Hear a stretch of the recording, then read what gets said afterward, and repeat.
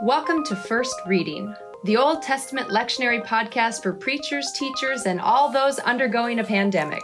I'm Rachel Wren. And I'm Tim McNitch. I guess that includes all of us, right? Yeah. This week we're bringing you preaching tips on Numbers 11, 24 to 30, which is the first reading scheduled for the lectionary on May 31st, 2020, which also happens to be Pentecost Sunday. And we have a special treat for you today. That's right. Our guest exegete this week is Dr. Reed Carlson. Reed is an assistant professor of biblical studies at the United Lutheran Seminary in Philadelphia and in Gettysburg, Pennsylvania. He is also an ordained minister in the Episcopal Church and has Pentecostal roots, so he is the perfect person to be talking to today. He earned his THD at Harvard University, and his scholarly and churchly interests include spirit possession in the Bible and how that relates to similar phenomena in the Global South, and ecumenism, especially among charismatic and progressive Christians. We recommend to you his article, Hannah at Pentecost, on recognizing spirit phenomena in early Jewish literature.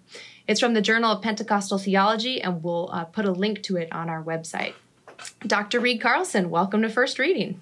Thank you so much for having me on the show. I'm glad to be here. Great. Yeah, it's fun to see you again. We have run into each other very briefly since we overlapped at Luther Seminary, but this may be the longest conversation we've actually had since then. I'm looking forward to it. Great. So now, at the time of the recording, we are still in the throes of the COVID-19 pandemic, and I know that you and your spouse both have full-time gigs and a child as well. So I'm curious to know, what is one of the weirdest or craziest things going on at your home right now due to everybody being together? So our son is currently 2.5. And we weren't planning on potty training him, but since we're all at home anyway, we thought, well, why not try? So we got one of those little miniature toilets with a little electronic flushing sound. And I think that was a mistake because that's primarily what he is most interested in. And so he goes and he mostly just goes in there, sits on it fully clothed and pushes the flush button over and over again. Yeah, wait until he realizes that the real toilet flushing noise sends things down the invisible hole. Yeah, never to return. Hopefully never to return if they come back and then something's gone wrong.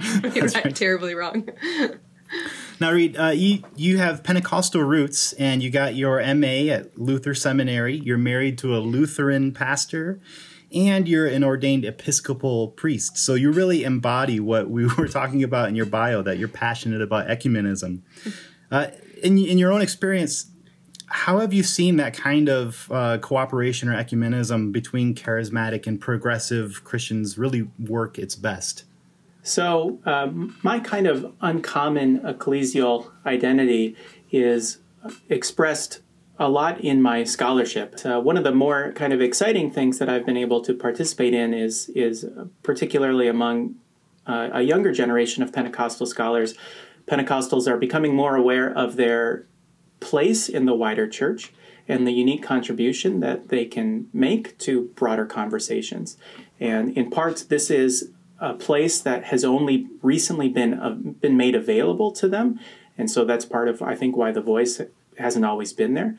And as Pentecostals continue to differentiate and think about the trajectory of their own tradition, I think many are finding that they have more in common with different groups of Christians than they once thought.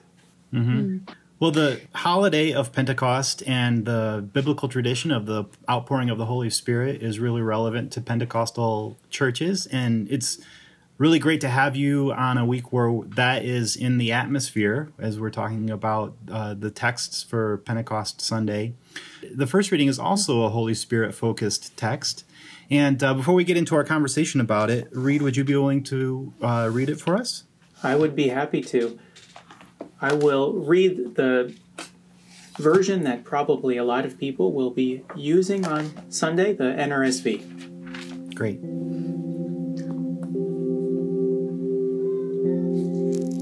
So Moses went out and told the people the words of the Lord. And he gathered 70 elders of the people and placed them all around the tent. Then the Lord came down in the cloud and spoke to him. and took some of the Spirit that was on him and put it on the 70 elders. And when the Spirit rested upon them, they prophesied.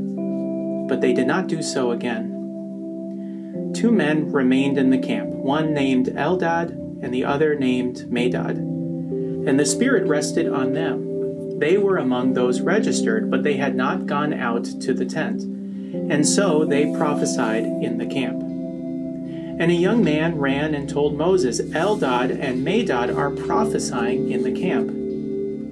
And Joshua, son of Nun, the assistant of Moses, one of his chosen men, said, My lord, Moses, stop them. But Moses said to him, Are you jealous for my sake? Would that all the Lord's people were prophets, and that the Lord would put his Spirit on them. And Moses and the elders of Israel returned to the camp. It's such a great story. It's been one of my favorites ever since I encountered it when I was in the parish one Sunday and preached on it. And it was just like, there's so much there that you can preach on that is just so wonderful. But it's really a big topic, this idea of spirit possession, even unrelated from prophecy, which is its own massive topic. So as we're going into this, what should preachers watch out for or just kind of know in advance of the huge topic that this is of prophecy and spirit possession, not just in the Bible, but in our modern context today? I think one of the rich things about this text, but also one of the difficulties of it, is that there is a considerable degree of ambiguity. And I think that comes through in a lot of the secondary literature. There are a lot of different opinions about what is going on here. And different translations will translate certain key words in different ways, kind of indicating their kind of take on it. And so I think for a lot of preachers, it's not an exceptionally well-known text, but it is one that gets debated a lot. Regardless of kind of how one feels about it, I expect that even just in the hearing, especially if you're using the NRSV, a lot of people's minds are going to go to the ecstatic prophecy, and perhaps Pentecostal altar call type of stuff, regardless of the context that you're in. People will be thinking of a charismatic context. And so I think depending on the context of your hearers, addressing that, even if that is not something that you want to talk about, but acknowledging it, that it's in the room, I think would be really helpful. Mm-hmm. And even if we sort of get into the minds of the people who put together the RCL, it's probable that this particular text was included for Pentecost Sunday because of those themes of prophecy and spirit indwelling and all of that happening in this text. So all of those sort of allusions are in the air. Absolutely. Mm-hmm. It's been called the Old Testament Pentecost, which is, of course, funny because the Old Testament already has a Pentecost. That's right. But right. Yeah. Well, and so let's drill down into the context a little bit more and focus in on that word ruach, that word spirit in Hebrew. What might you say would be helpful for preachers to know about this word in the larger ancient Near Eastern context and in the Bible itself? Sure. If you go to your Hebrew dictionary, if you happen to purchase one of those while you were in seminary and kind of dust it off and look up ruach, you'll likely see three main ideas come out of it: spirit, wind, and breath. And this is one of those words I think that a lot of people know, particularly in the Pentecostal context that I grew up. This was one of the, I can remember evangelists saying ruach really loud and getting going, so I think that idea is important. There's a reason that people are familiar with that, because it is important. One thing that I see people missing sometimes is that often in translation, that act of translating it forces us to kind of make a decision between the three. And it is, I think, significant for us to consider that this is a distinction that we make in English and in many modern languages that Hebrew doesn't necessarily want to make or doesn't need to make. Mm-hmm. And there are plenty of texts that play with all three meanings. Ezekiel 37, the Valley of Dry Bones, comes to mind as one of these places where Ruach appears several times. And it is kind of dancing around these different meanings of spirit and breath and wind. And I think this reflects a wider understanding of winds that we see in the ancient Near East. One of the most exciting people writing about this topic today is actually an Emory grad named Ingrid Lilly. I don't know if either of you know her.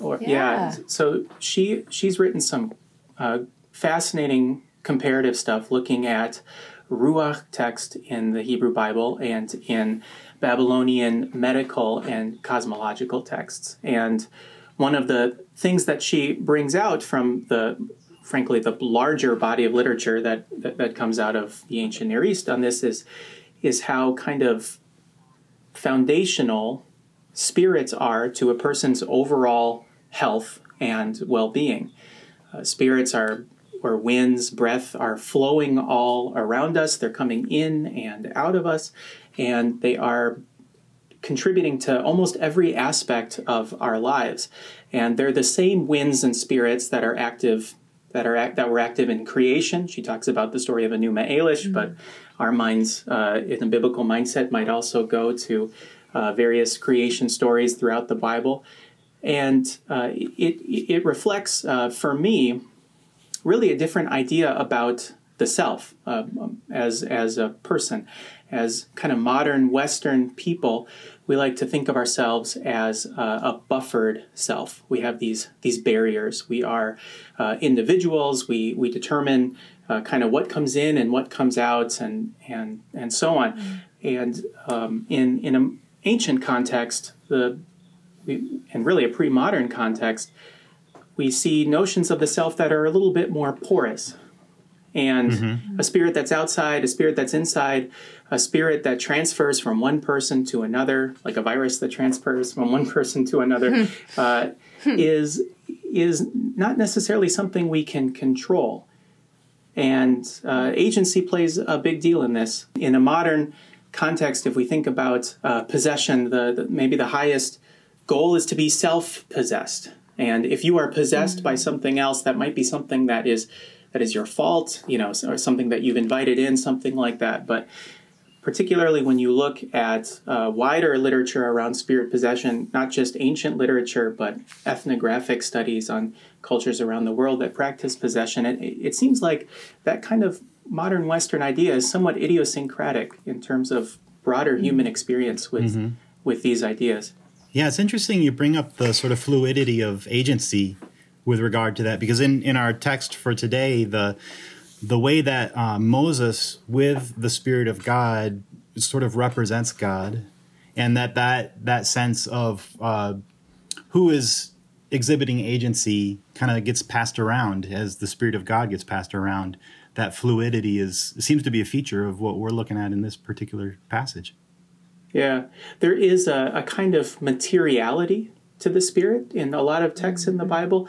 In this, the idea that there's a portion of the Spirit that can be shared from Moses, but a lot of the language around spirits that like the verbs we find in the Bible, filling, Elisha and Elijah, doubling of the Spirit, like doubling the portion, and I think sometimes we think of spirits as like a different, as being immaterial, for good reason given our intellectual tradition. But I think a lot of these texts think of it as a thing that can be felt, as having a degree of materiality. Yeah, I've done a little bit of work on body words or body images in the Bible, and in my experience, it seems like there are things that we would call bodies, like hands, face, that kind of thing. And then there's also this category of things that are almost considered bodies that we might not consider bodies. I think ruach is one of them that has a corporeality to it, a bodiness to it that we don't think about. Name is another one that has a bodiness to it that we don't really think about. And I love this idea of how we are more porous or more permeable, because I think I've heard a lot of people in the midst of this pandemic talk about how exhausting Zoom meetings are. How it's just, there's something more physically exhausting about having a conversation through a laptop or a tablet than if you're having it in person. And part of me thinks it's because our bodies are trying to do two things at once. One is our intellectual body knows that we are talking to another person, and the rest of our body is trying to pick up on all of those body cues that we get when we're in the physical presence of someone else, and they're just gone. So it's like our body's on overdrive trying to have a human interaction with something that is not physically human. Yeah, it's almost a disconnect between our mind and our body. My mind tells me that we're interacting, that we're together, and my body's like, no, we're not. I can't smell them. I can't sense them. Right. They're not here. Who are you talking to? Right. Yes, you are talking to yourself. Yeah, and maybe this is a moment to say, preachers, those of you that are trying to do church via, YouTube or Zoom or something like that, and bless you. Bless you. Now, speaking of trying to do church over Zoom, this is a wilderness complaint story, maybe appropriately enough. But it's an interesting complaint story in that this time both Moses and the people are raising a complaint to God. So how should we understand both of those complaints? A lot of times when the people are complaining in the wilderness, we talk about it today as kind of like, oh, those stubborn people, oh, those people, not with a whole lot of sympathy. So how should we understand their complaint? And how should we understand Moses' complaint as well? Yeah, the context, of course, of this story is, for me at least, dizzying. I find the book of Numbers dizzying and difficult to kind of chart. The fact that we find it in the midst of this complaint is, I think, in part serving that kind of fancy seminary word, chiasm, the chiasm that we find in the Pentateuch. You have mirroring wilderness stories on either side of the Sinai revelation, and so this story kind of mirrors the story in Exodus, where Moses and his father-in-law Jethro are divvying up, the so-called delegation stories and so on. So in part, I think it's showing that might be one reason why it is here, but more, I suppose, importantly, or more theologically, as I was thinking about this aspect in your notes of the story, I was wondering, I think for the first time, if there isn't a kind of them's the breaksness to this story, and a kind of lament on this is the cost of leading people sometimes, particularly when you're in the wilderness. Interesting. Well, how about let's talk a little bit about the relationship between God speaking to Moses here and God taking some of the spirit from Moses. There seems to be kind of an interesting play here between the divine word and the divine spirit. Yeah, one of the things I love about this story is that it defies a lot of the expectations that I think a lot of people have when they think about spirit possession or spirit phenomena. I think whether we like it or not, what is large in the imagination of probably a lot of your listeners are images from, like The Exorcist.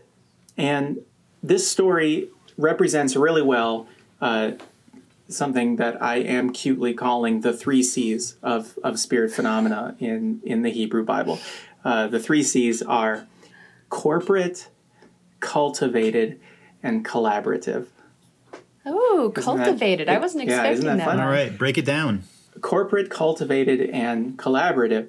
So first of all, we often expect possession or spirit stuff to be kind of a private kind of thing, and in an individual often, especially like an exorcism or something like that. But this is corporate. This is a lot of people. And in fact, there are a lot of texts in the Old Testament that talk about, for instance, Joel 3:1, the pouring out of spirit on lots of people. And the spirit text in Isaiah, it seems like a good portion of the spirit text in the Bible, it's corporate. It's more than one person. And we might even say public, but that doesn't start with C, so it doesn't count. It's not true. So that's one. Cultivated, it's something that is intentional. It's something, and it also is something that takes a little bit of of work, something that you're trying to make happen in some way. And so this is something that comes in part from some of my work looking at ethnographic studies of spirit possession practices around the world, especially in the global south.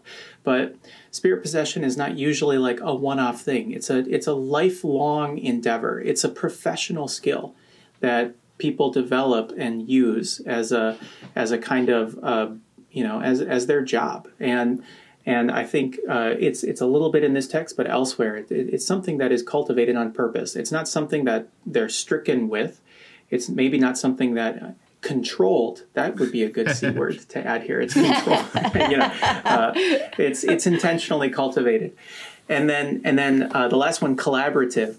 It is perhaps for this story. It's so short. It's maybe hard to see, but I see it as a collaborative effort between God's Spirit and the elders. And in general, I think that is how the Hebrew Bible Old Testament talks about when someone is spirit empowered, that person's personality, that person's agency is not suspended in those moments.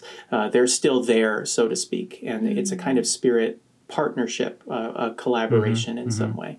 I think in addition, on the point of the sort of collective nature of this, it is a text about leadership, right? So it's saying that the Spirit of God is an essential component of leadership. They couldn't just sort of be delegated certain tasks to do. They had to sort of wait for this experience of a spirit empowerment in order to participate in like a food distribution program. I mean, even something like that, these elders had to have some of the same spirit that was in Moses in them. That shows a little bit of the collective and collaborative aspects of this. Yeah, collective. Another good C word. Yeah. Let's get more. I said the 14 C's of spirit empowerment. we got a good book going here. This is a text that does talk about prophecy, and maybe we can talk for just a minute about, since the experience of prophecy is so different across cultures, and we're trying in a way to get into the mind of the authors of this story. Well, I wonder what they had in mind when they said that when the Spirit was put upon these elders, they prophesied, that Hebrew word lehit nabe. What do you think's going on there?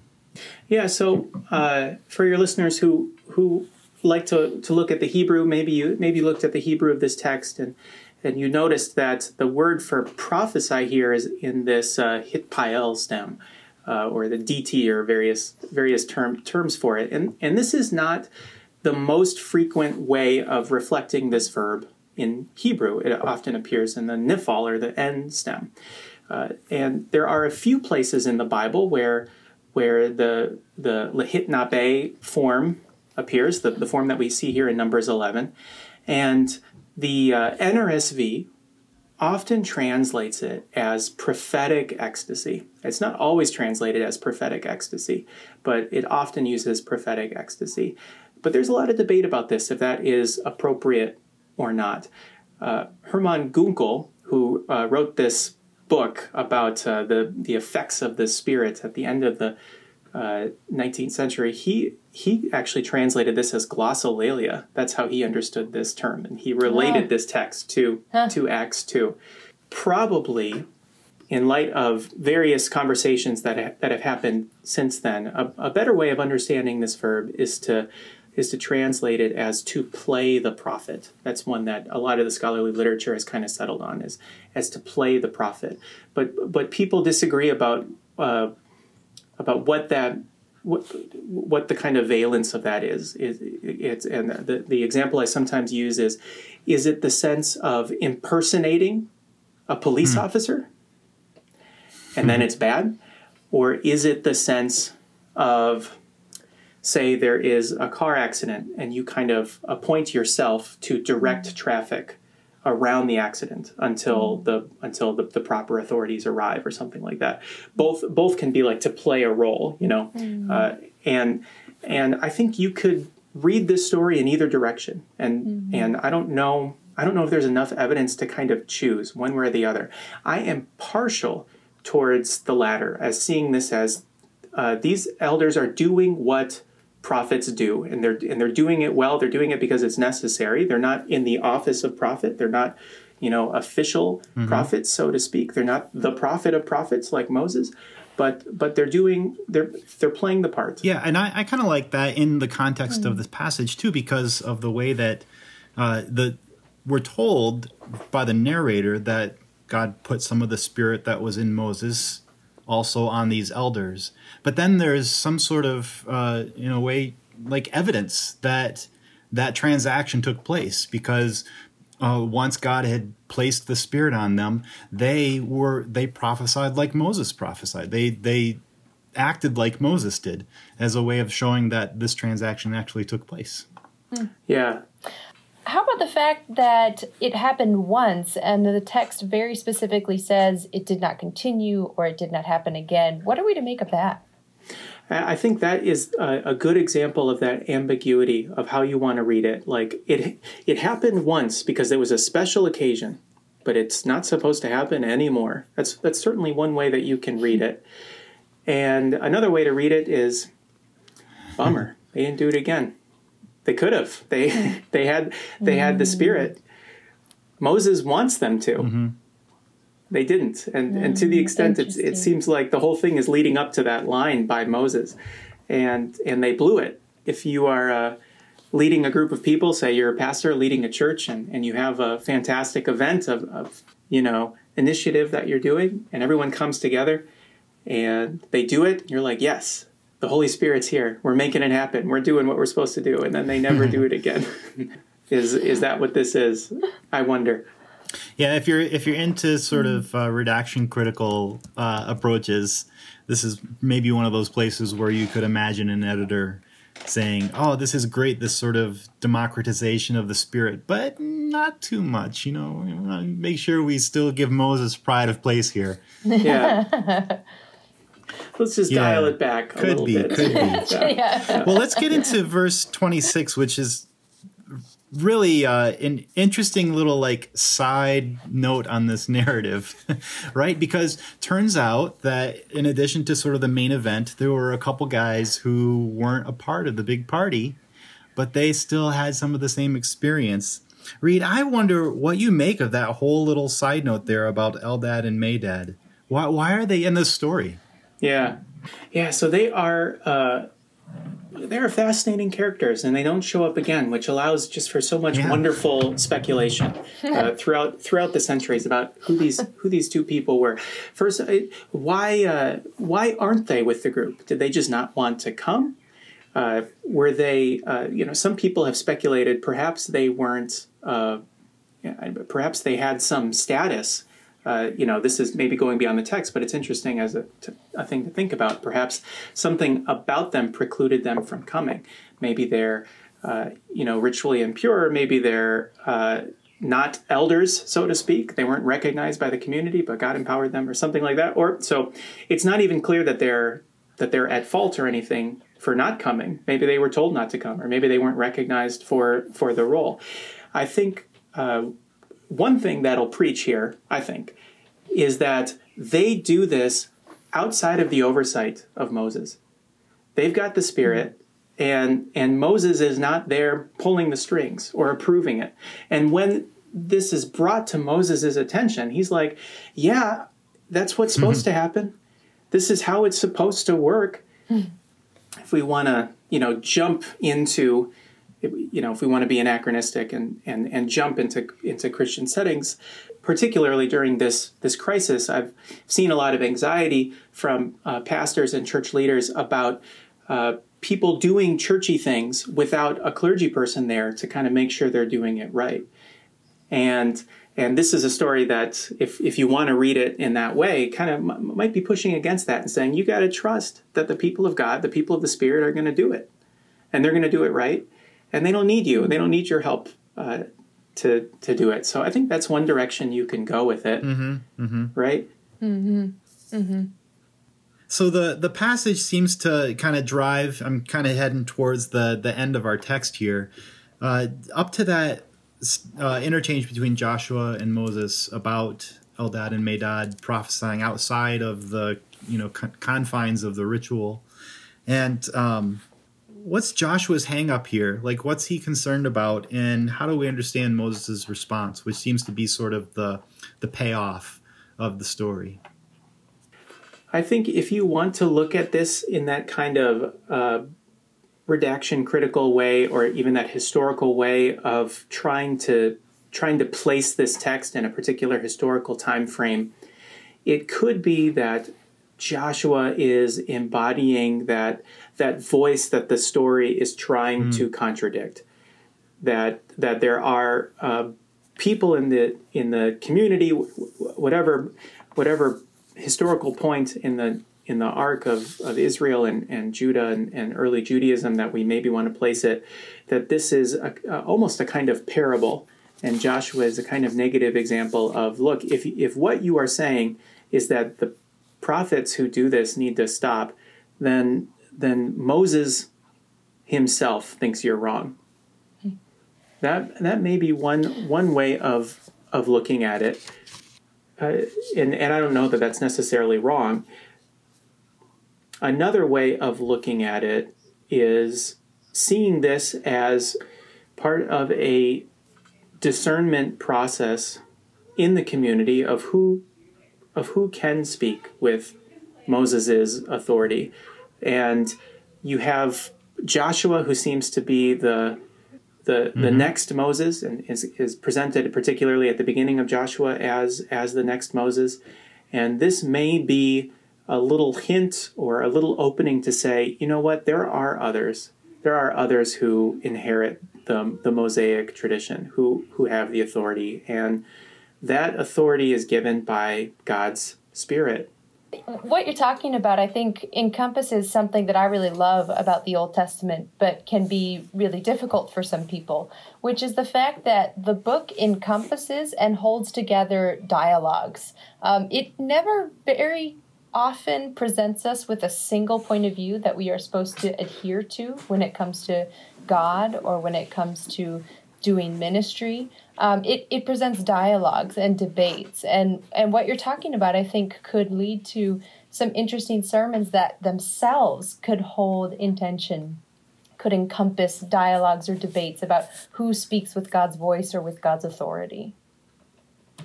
Yeah, I think that's a great point. And in this case, the ambiguity that I keep referencing in the story, that this is maybe one way in which it is a strength, is that it's difficult to say with absolute certainty that this story totally approves of what the 70 elders are doing, or that this isn't some kind of consolation prize or something like that. And at the same time, you can't be certain that it disapproves either. And so it allows for people, I suppose, to keep it in balance. They can preach it, so to speak, in whichever direction they want to go. Well, that seems like a great way to transition into talking about how preachers might handle a text like this. So, we had sort of the same deal with Easter when we were encouraging preachers to consider using the first reading as their sermon text. Well, here we are on Pentecost Sunday, where everybody's sort of teed up to preach from Acts 2. And here we are saying, well, give Numbers 11 a bit of a look. If preachers were going to preach from this, where might we want to be kind of careful if we were going to preach a text like this? Yeah, one thing that comes to mind immediately is recognizing the increasingly diverse spiritual practices that we find in churches today. As the world continues to globalize, I think many people are finding that there is a greater variety of spiritual practices in their churches than there once was. And even for pastors who do not count, charismatic worship or, speaking in tongues, etc., these kinds of things, even for those who don't include this as part of their piety or even something that they necessarily believe in, I am astonished by how frequently I encounter people in churches of all different kinds who have had experiences like this, or who are curious about it, or who base their entire faith around it. And this isn't just a kind of, hey, let's be ecumenical. It's a justice issue, because so many Christians from the global South practice their spirituality, practice their Christianity in this way. And especially as people move across borders, as fewer and fewer people have a single ecclesial identity anymore, increasingly people in church are like, well, I grew up Catholic, but then I dated this person in high school, and so I went to his evangelical youth group, and then I got into Buddhism in college for a while, and it is important to, I think, be careful about what we say and how we characterize these kinds of practices, especially from the pulpit. One example that comes to mind, and something that I have preached about before, is moving beyond a kind of rational versus ecstatic binary. I think this is a way that a lot of people look and teach biblical texts. I think actually I see a lot in the New Testament, people talking about Paul. People look at things that Paul wrote and look, he's so orderly and he has this complicated systematic thought, blah, blah, blah. Maybe he did, maybe he didn't, I don't know. But in any case, clearly someone who thinks so rationally and who is informed by such, illustrious Greek philosophical thought, clearly was no ecstatic maniac.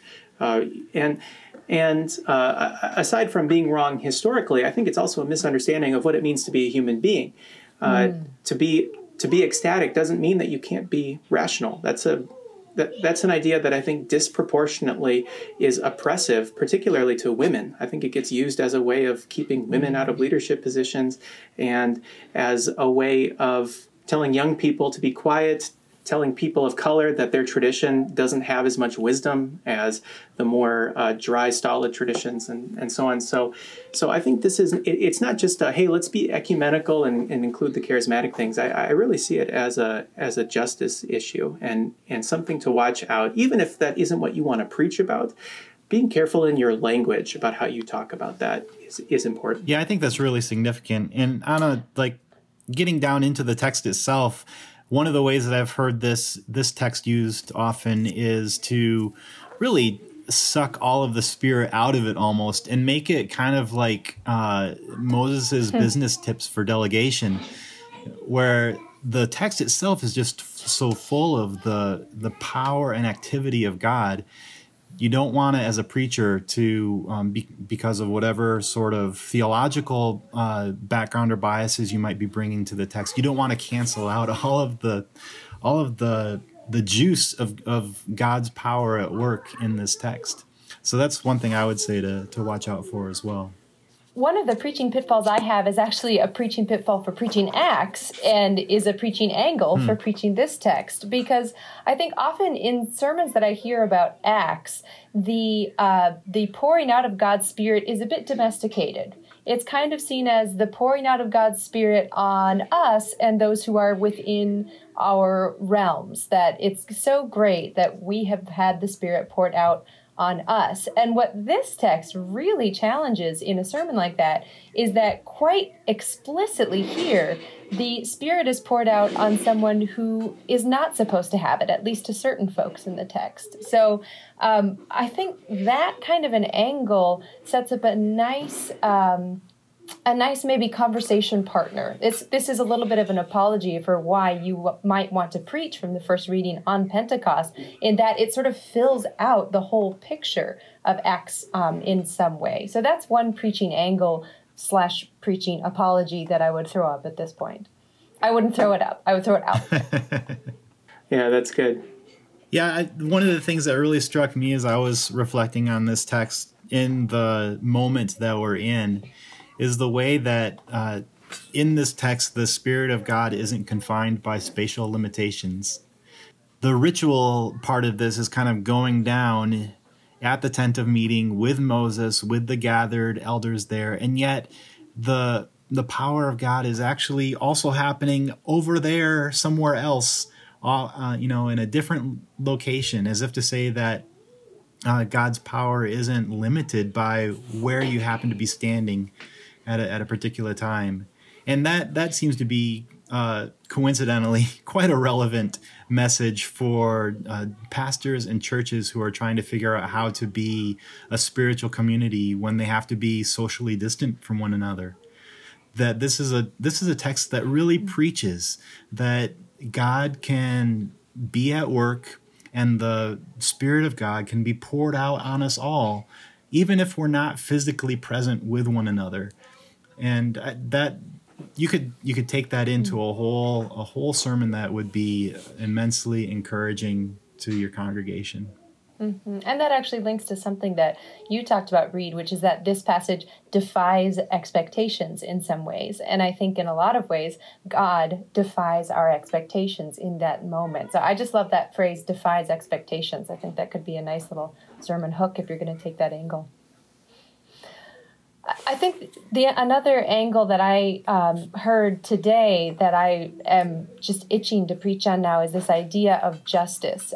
Reed, I think you hit the nail on the head when you talked about that, how the discussion around God's Spirit today is not just a theoretical one. It's not just a theological one. It's not even just a practical pietistic one. It quite literally is an issue of justice. And I would really encourage our folks to take up that issue in at least some way in your sermon. I think, Reed, you started this discussion by saying, name the elephant in the room. And I think that would be a really important and helpful way to do it. So that could be a whole angle for your sermon. If you choose not to have it as your whole angle, please do include it in some way. I think it sheds new light on this conversation that's really helpful. Yeah, I can add to that. I think that's a really important point, Rachel. One of the other ways that we can say this text defies so many of our expectations is about how to understand prophets and prophecy.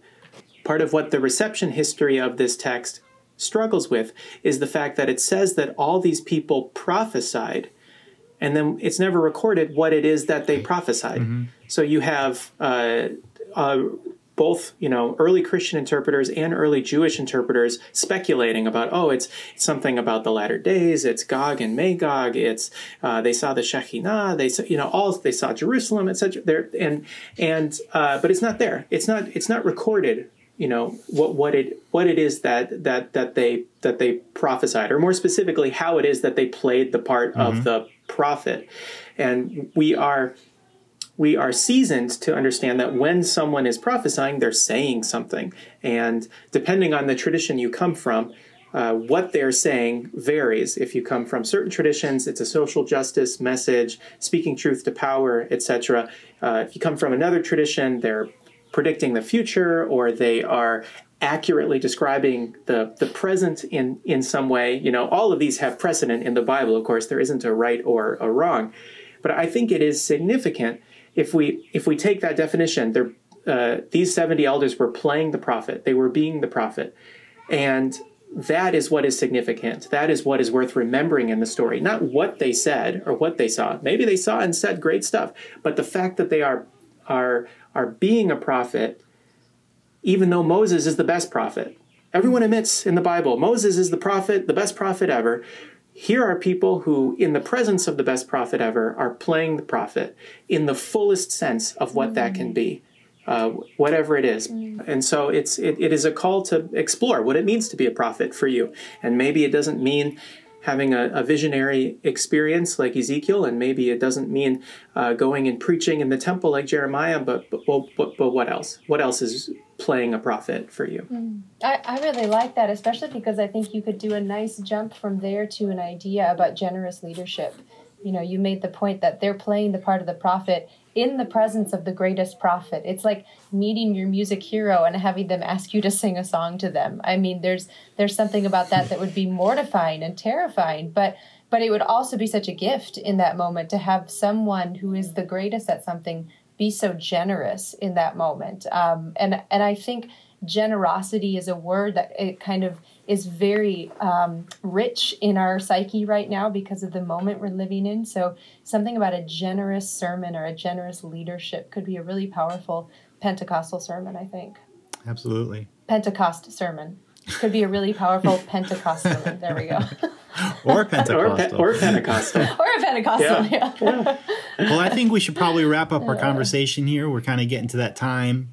And wow, this has turned out to be a really intriguing and mysterious and wonderful little text here, and one that really can speak right into the situation that we're all in. So, thank you all for just a great conversation. Reed, it's been so great having you on the podcast. Thanks for joining us. Thank you so much for having me. I really enjoyed it. Now remember, friends, if you enjoyed our conversation today, head on over to the website for a link to Dr. Carlson's article. Subscribe to the podcast so that you get the latest updates. Tell one friend, or hey, it's Pentecost, so maybe tell 50 friends about this podcast. Until next time, though, I'm Rachel Wren. And I'm Tim McNitch. Credit to Blue Dot Sessions for some music this week, and thanks to you all for listening. Happy preaching.